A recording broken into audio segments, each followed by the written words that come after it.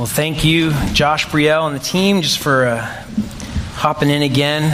It might feel like lots of folks aren't here. It's because it's true. Lots of folks aren't here. Several of them are actually up in the mountains right now with a bunch of kids, and so we're thrilled about that. We're grateful that there's so many opportunities that we have as a church to have an impact on the lives of one another and of others and of our youth especially, and those who don't yet know Christ. So let's take a moment right now and let's just pray right now for the Elevate Retreat. There's 20 plus kids up there with a bunch of leaders, and certainly we want safety, but we want God to bring about spiritual fruit as well. So let's pray.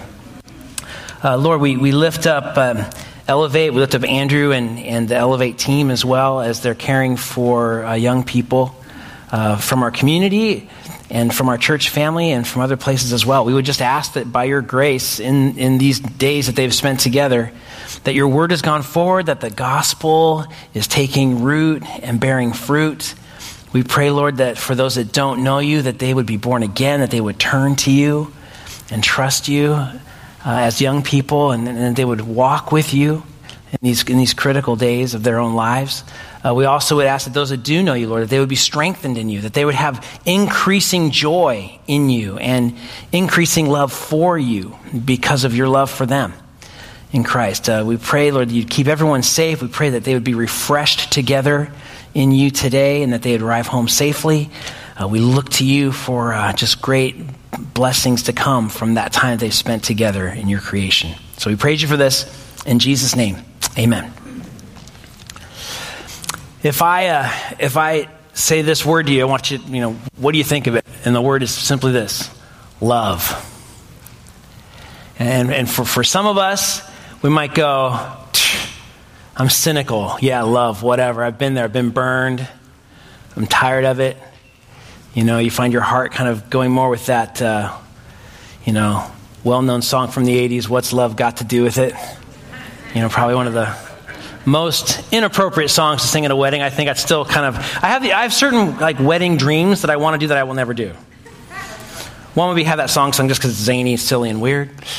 The other, of course, is the classic, the Princess Bride moment where I turn around, the couple's there, and I go, love is what brings us together today. I've always wanted to do that. I haven't.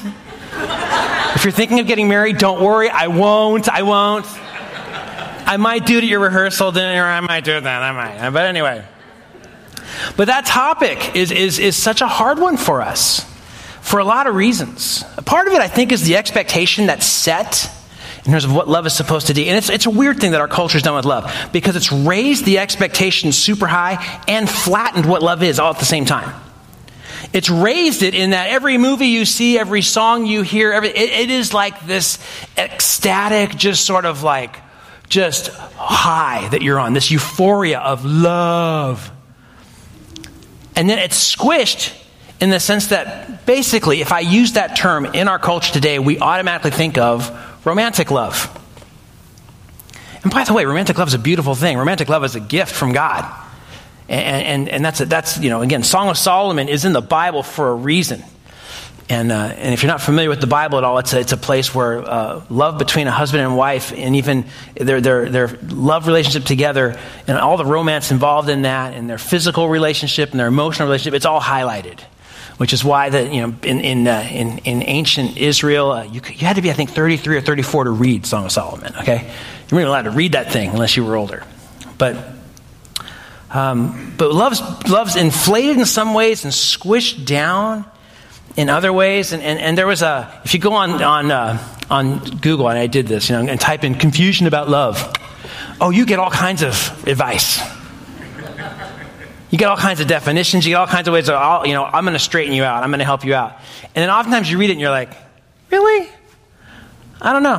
For example, here's one. And this is a post that said, in our modern day confusion with love, here's some quotes from various writers that will help you. And so here you go. Here's a quote. It's difficult to know at what moment love begins. It's less difficult to know that it has begun. That's heavy. That's Longfellow right there. Wadsworth Longfellow. All right, that's whoa. Just kind of stop, dude. Here's another one. Another writer said this: Follow love and it will flee. Flee love and it will follow thee.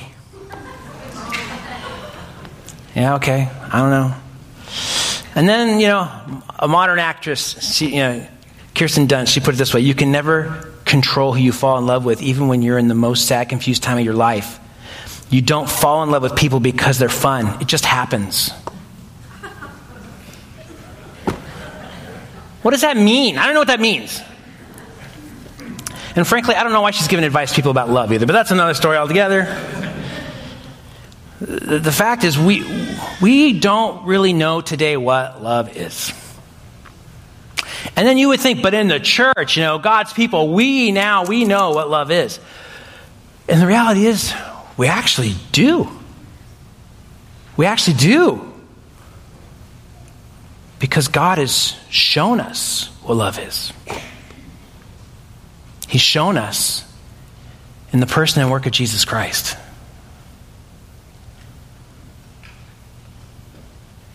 Jesus says, no greater love has anyone than this, than that they lay down their lives for their friends.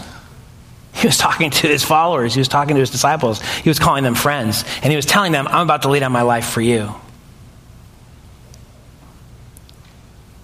And yet, even though we know what it is, you know what happens to us?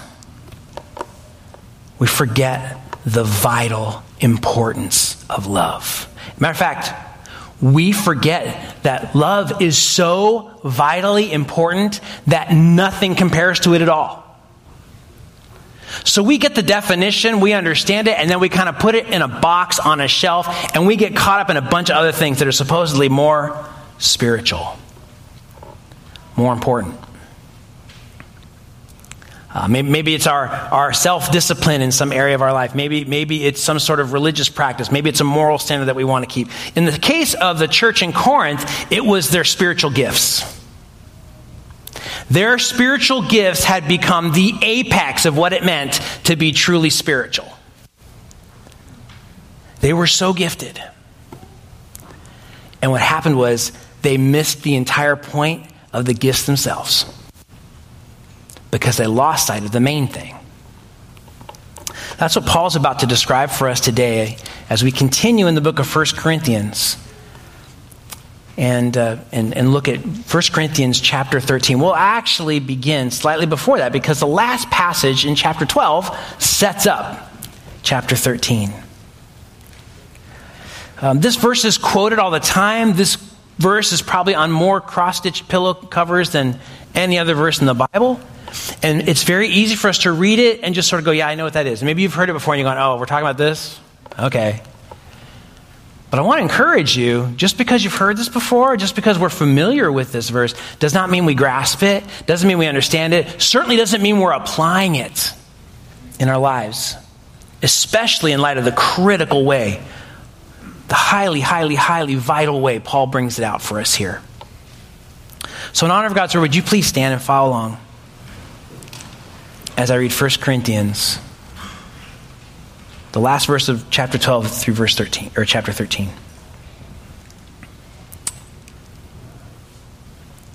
Beginning with verse 31b. And I will show you a still more excellent way.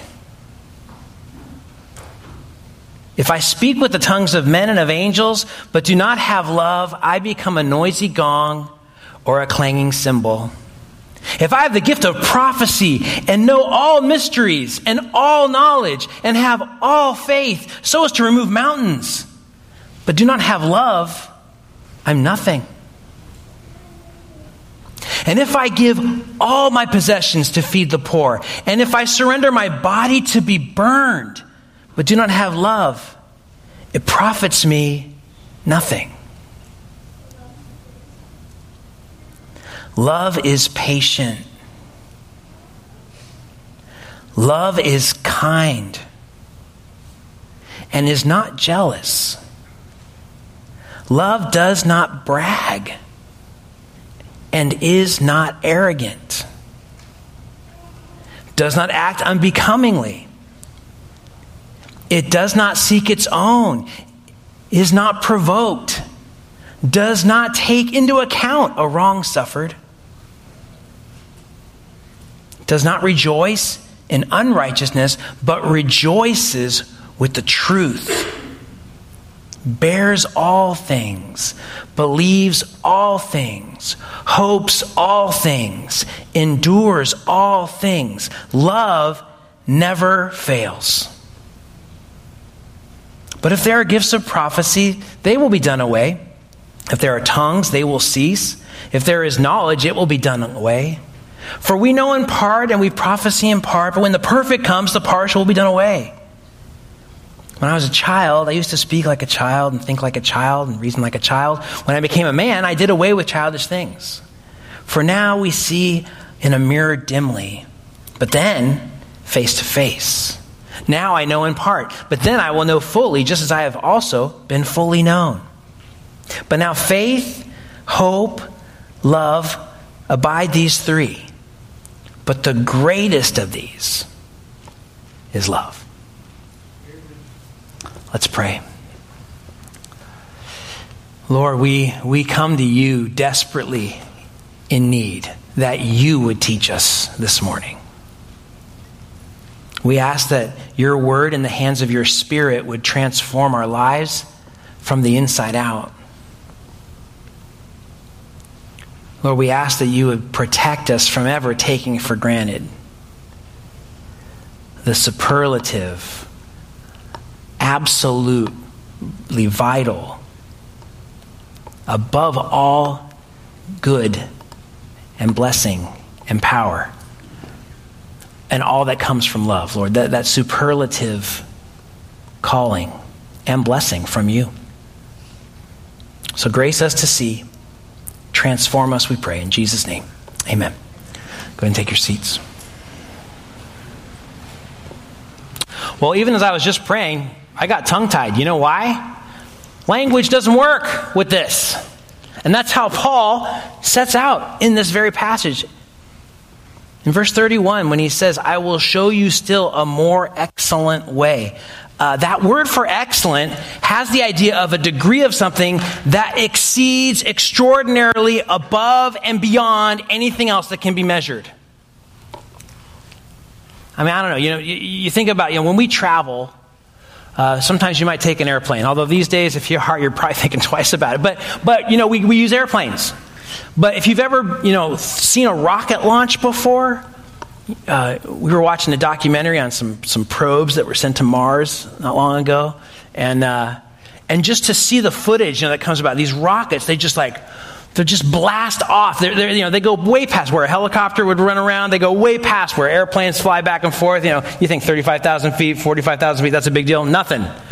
This thing goes right out of the ability for planet Earth's gravity to even hold on to it anymore. It just kind of keeps going. All the way into interplanetary travel. That is this word. Exceedingly, abundantly beyond anything else you can possibly think of as being vital or important. This is a more excellent way. And so, as we spend time in this passage, we're going to be looking at how love is the beyond anything excellent way. Love is the beyond anything excellent way. And we're going to look at why is that the case. And the first reason is this. It's that way because we find in verses 1 to 3, love is essential. And by essential, it literally means here, we cannot do without it. And when we talk about love, realize, again, we're not talking about this thing that the world parades around as being love. Certainly, again, romantic love, that's a blessing from God, as we said. That's an element of it. In Greek, there were several different terms for love. So there's eros, which describes romantic love. Phileo has the idea of brotherly love between friends. The love here, the love described here is the word agape. And that word has the idea of self-sacrificial love. And we see that in the way Jesus uses the term most of all. And we'll get more into that a little later. But agape is a love that gives away for the purpose of caring for others. And Paul, as he addresses it with the Corinthian church here, you'll notice in each section of verses 1 through 3, he's going to bring up a gift. And if you haven't been with us, we went over the spiritual gifts for several weeks. I'd encourage you to go ahead and go to the website and look at those messages. But he's going to take different gifts he's already described now, and he's going to use them in comparison to love. Because that's what they thought was the biggest and best of spirituality. And so he begins in verse 1 by saying, if I speak with the tongues of men and of angels, what if I had that kind of gift? And as we said before, the gift of tongues was speaking in known languages, though you'd never learned them before. So here what he's saying is, what if I spoke with every known language on the planet at the drop of a hat without ever having learned it? That'd be pretty impressive, wouldn't it? I mean, that'd be something.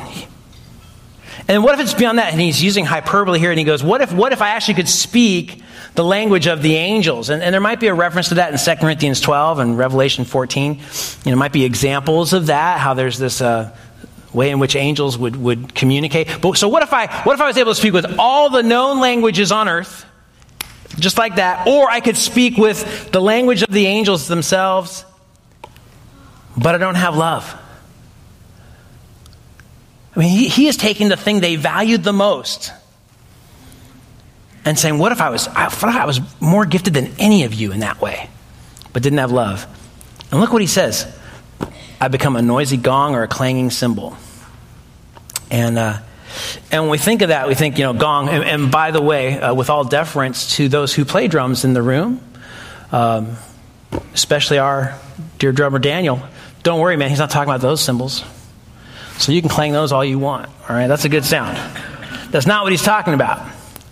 No, instead, these terms actually describe something else. So the word gong was really a type of metal made of brass or bronze, and it didn't have much to do with music at all. If anything, it was really more of an acoustic vase. And what they would do in ancient theaters is they would take these metal acoustic vases and they'd place them at different points in the theater for the purpose of reverberating the voices of the actors so that they could be better heard.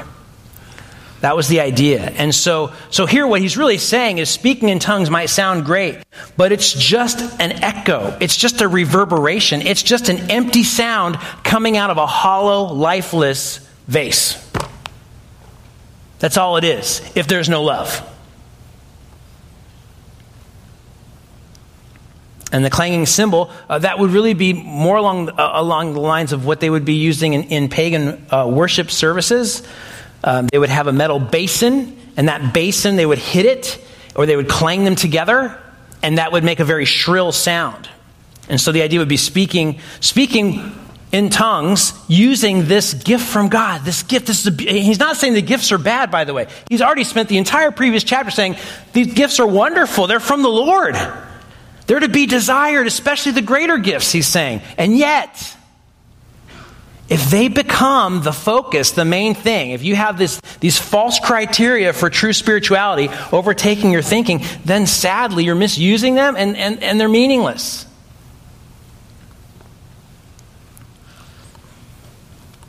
And he goes to say, if I don't have love, I'm just making a bunch of noise.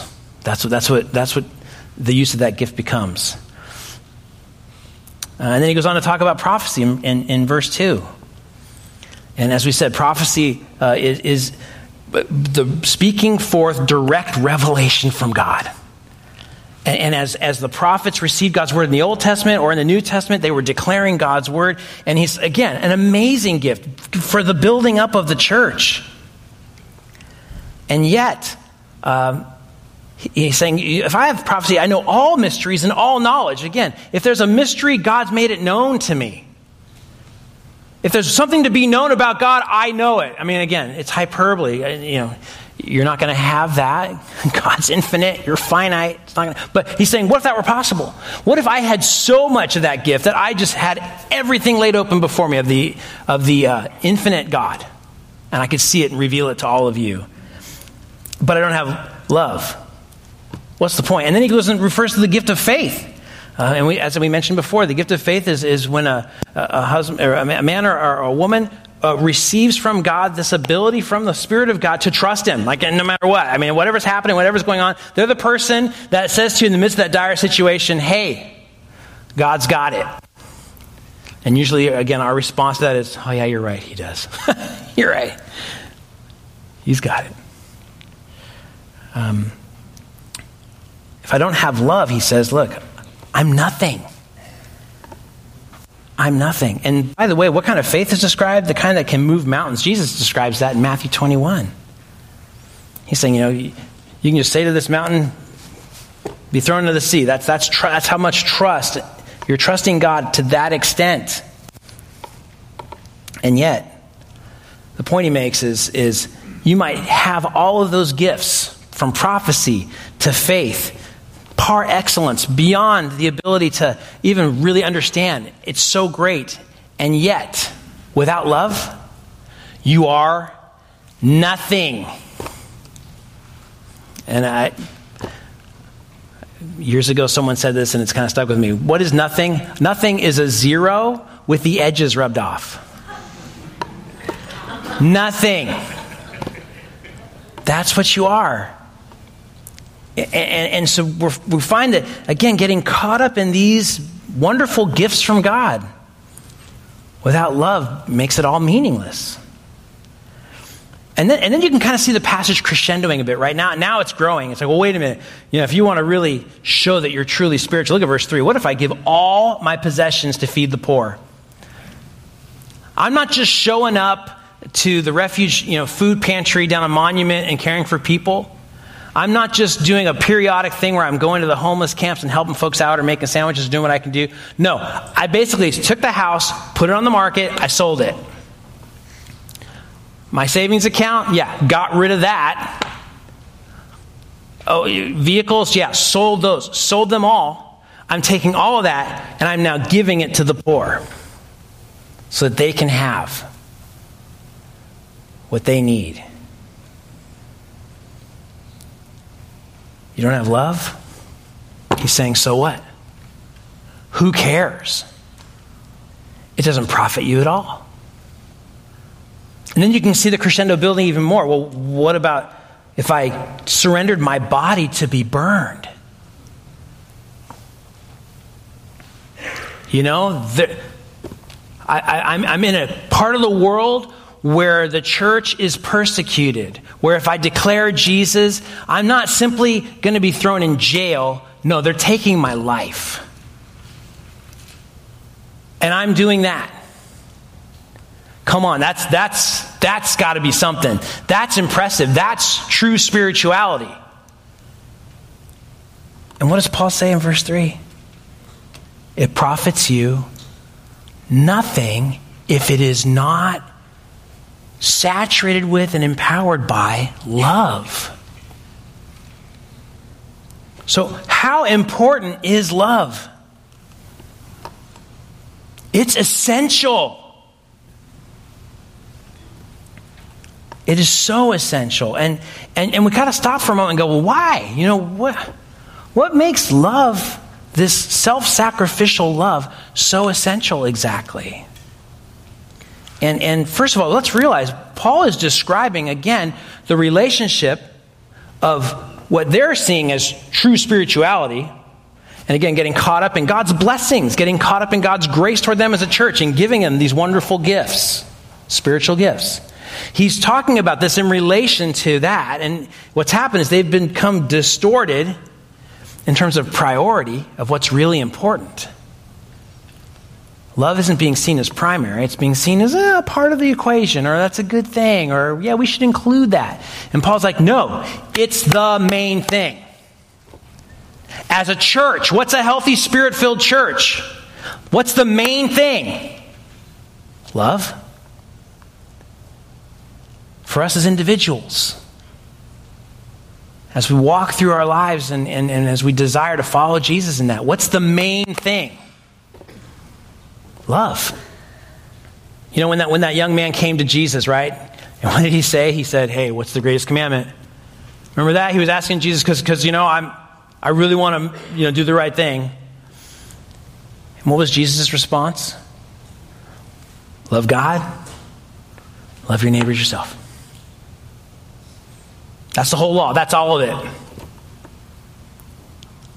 it. We find the same thing from Deuteronomy, Old Testament.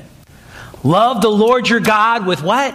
With all your heart, with all your soul, with all your mind, with all your strength.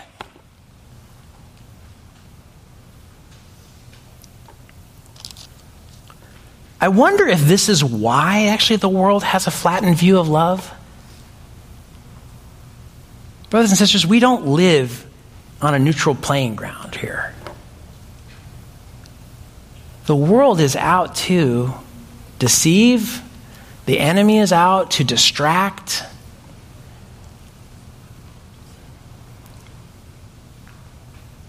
I wonder if love is so flattened and then so also kind of puffed up and out of proportion because it is in fact the main thing.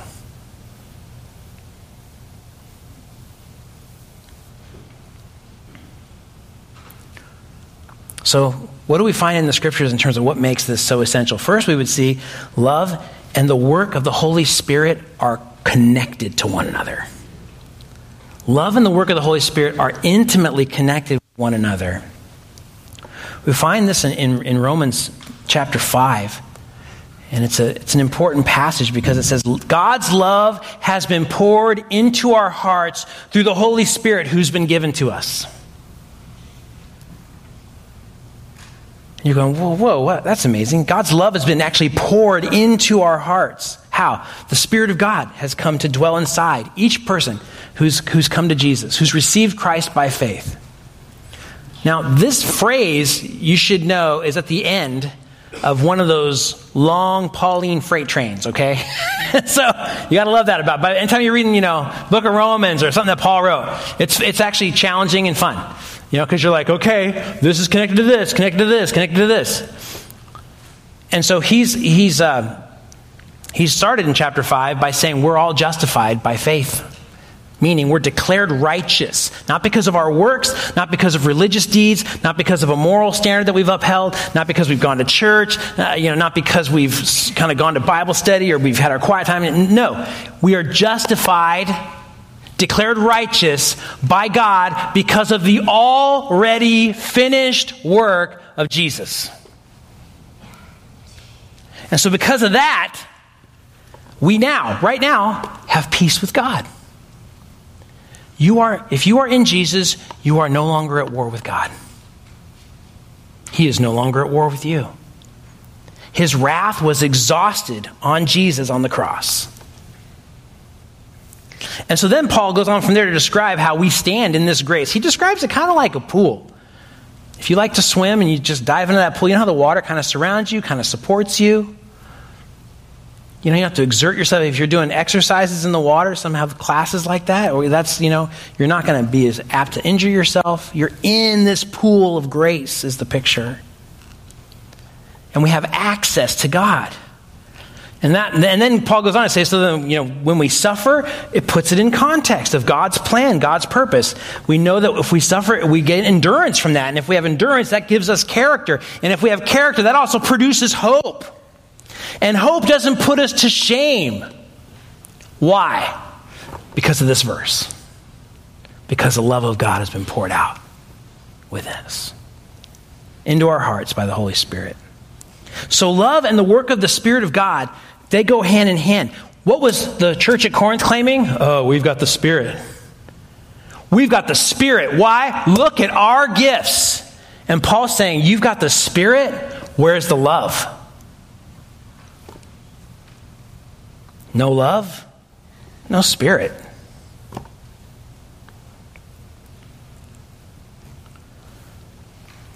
And so when we are those who have love in and through us flowing by the grace of God, it shows that we recognize something.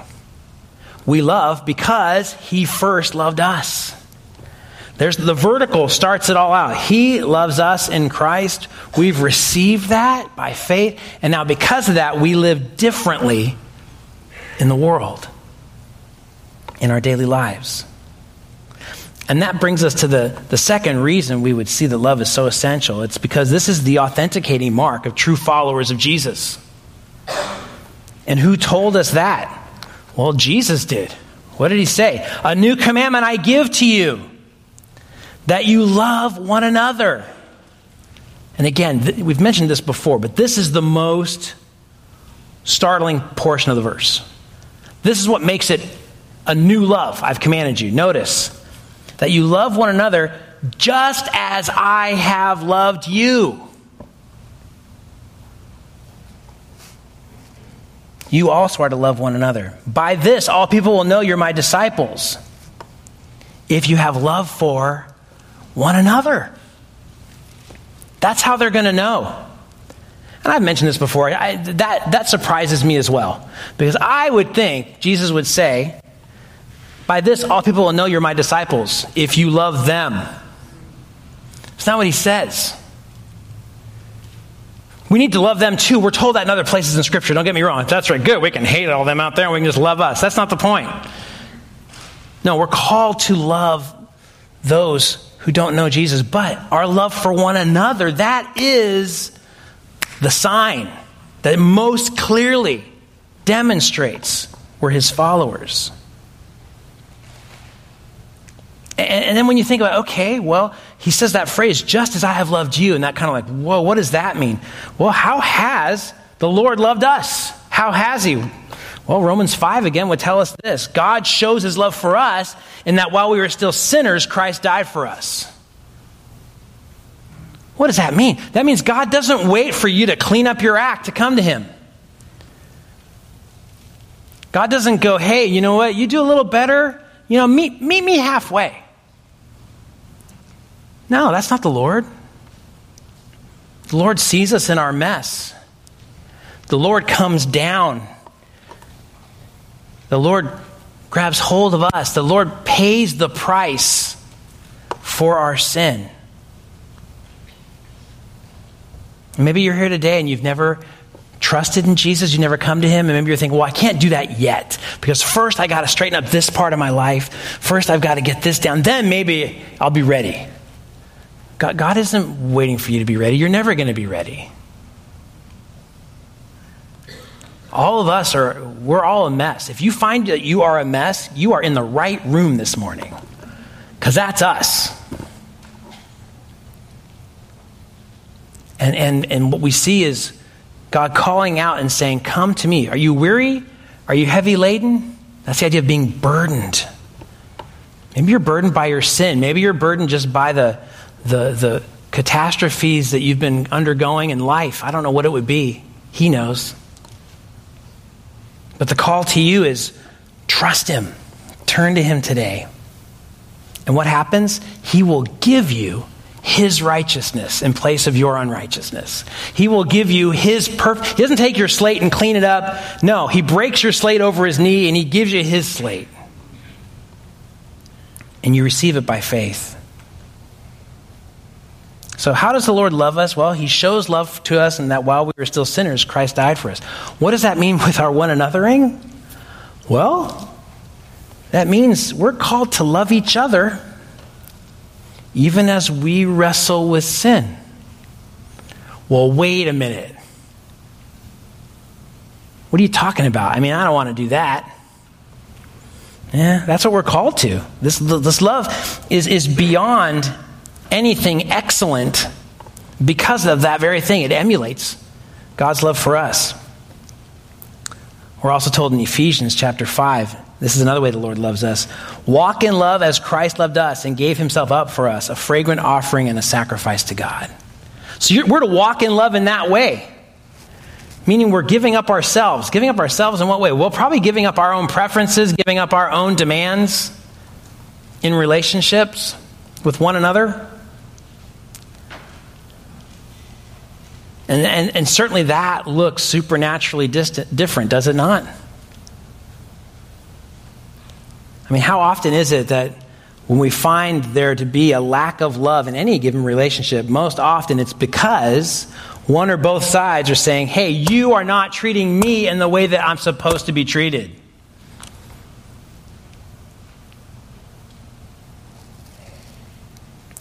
Christ gave himself up. And so notice, we are to walk in love in the same way with one another. So love is the beyond anything excellent way, not only because love is essential, but also because love is fruitful. We see that in verses 4 through 7. And here's where we get into that, wait a minute, what are you talking about, giving myself up? Well, look at what it says. Love is patient. And at that point, typically, I have people look at me going, oh, forget it, I'm out of here. We're done. Because if we're all honest, what do we got to say?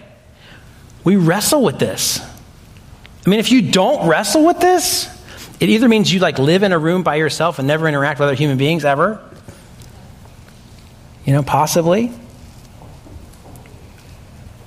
This idea of patience means love is forbearing. It really means something. The idea is something long and stretched out. You might say this person has a long fuse. Love is long fused. The idea of forbearing automatically means what? You're being offended. Matter of fact, do you need patience if you're not offended? No, implicit in the word is the fact that there's going to be people who smack up against you and you're going to go, ah. And I know for some of us, look, I know I'm not patient. I know I'm irritable. But if you work with the people I work with, you would be too. Or if you live with the people I live with, you would be too. If you had to deal with this person, you would be. So I think we have a way in our own minds of kind of excusing ourselves in this whole thing. And it's easy to do because, look, for all of us, we're such reasonable people, aren't we? Of course there's a reason. The passage is not saying you have no reason to be impatient. Again, if there's no reason to be impatient, you're not exercising patience. No, the whole point is that there's going to be times of needing to forbear. It's going to be necessary because we live in a fallen world amongst fallen people. And I'm fallen. The people in my family are fallen. My friends are fallen. Those I work with are fallen. And so because of that, there's just messy, ugly stuff that happens. You can see why many centuries back that whole monastic movement was so popular, right? I'm just going to get away and be with God until Jesus comes back. That's what they did. They just kind of went off and made a monastery, You would just remove yourself from life and go up in the hills and trim fruit trees and talk to goats and pray and work the land. And they even had some places where you had to take a vow of silence.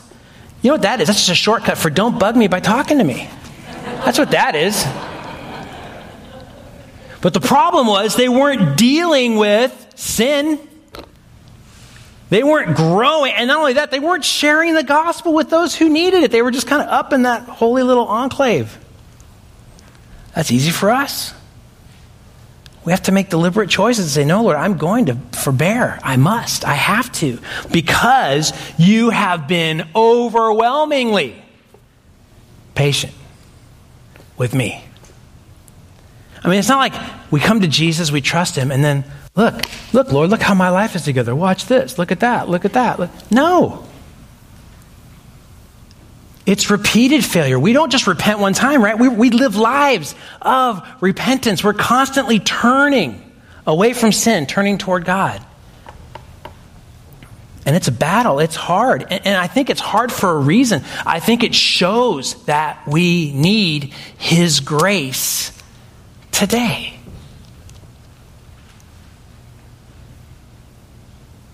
God is merciful and compassionate, the psalmist writes. Patient and then very merciful. Isn't that a great description of God? God describes himself that way when he reveals himself to Moses. The Lord God, compassionate, gracious, slow to anger, abounding in loving kindness and truth. And that brings us to the next description of love. It's not just patient, it's also kind. By the way, these are all present active verbs. You know what that means? It's ongoing.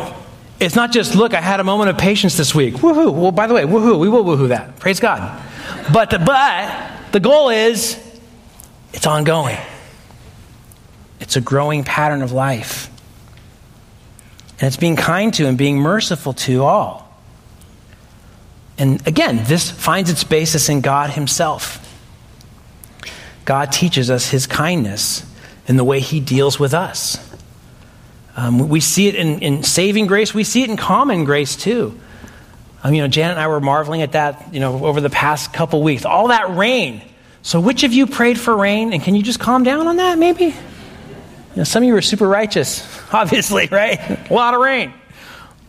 But isn't it loving? Here it is. We live in a time, in a culture, in a place that is essentially bent on forgetting God. Doing everything possible to deny God in so many areas of life. And yet, look at God's kindness. He brought rain. He didn't have to do that. But he did. You think about it. How much water was moved in these past series of storms? I didn't look it up, sorry, but I'll tell you right now, it's a lot. How did it become fresh water? Well, because God's designed it in such an amazing way that it actually evaporates and is purified and goes into this vapor form and then comes over an area and then becomes liquid and dumps down. Crazy. Those of you who are engineers, I know several of you are here. Yeah, work on that one. How do you do the same amount of water in the same amount of time? But God just designed it that way. And he lavishes his kindness. And so we want to follow him in that and emulate that. And that's what love looks like. So love is provoked and patient. Love is spurned in many ways and yet is kind in the face of that. And so when we see those things, I think we need to realize we have a long way to go as God's people reflecting this. And with what we've seen today about love and what it really is from God's perspective, right now you might actually feel like a big failure. And maybe that's it. Maybe if you're being honest, you're like, I have not been patient. I have not demonstrated kindness. Well, remember this. This picture of love given here in 1 Corinthians 13 is a portrait of Jesus, your Savior. And so you might not have been patient, but you know what? He is. He is kind. He is never proud or envious. He's not provoked to anger. He came to rescue you from sin and from death and from hell out of his mighty grace. So as we together continue to turn away from our lack of love, and we do so daily, we do so looking to him, grateful that he is our hope. He's not just our example. No, he's our substitute. He took God's righteous judgment upon himself. In other words, he paid for our lack of patience. And he gave us his righteousness. In other words, when God looks upon anyone in Jesus, he doesn't see your lack of patience. He sees Jesus' perfect patience. He's our substitute. And he's the righteous one. And he gives us his righteousness. And again, this is not a status to be earned, but a gift from him to be received. And again, if today you've not yet received that gift of righteousness, call to Jesus for saving. Trust him. And you can receive that same gift today. Let's pray. Lord, we look to you and ask that you would help us to grow. Lord, we thank you that you're not just our example, you are our substitute, and that you give your righteousness as a gift. We pray, Lord, that we would grow to reflect your love more.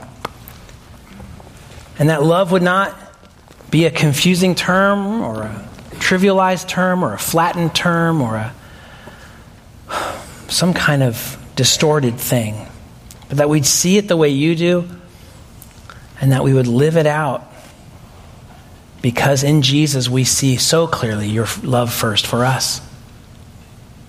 So we pray we'd reflect you in this, and that many others would turn to you as well, and that all would know that we're your followers because we love one another. We ask this in the name of Jesus, our King. Amen.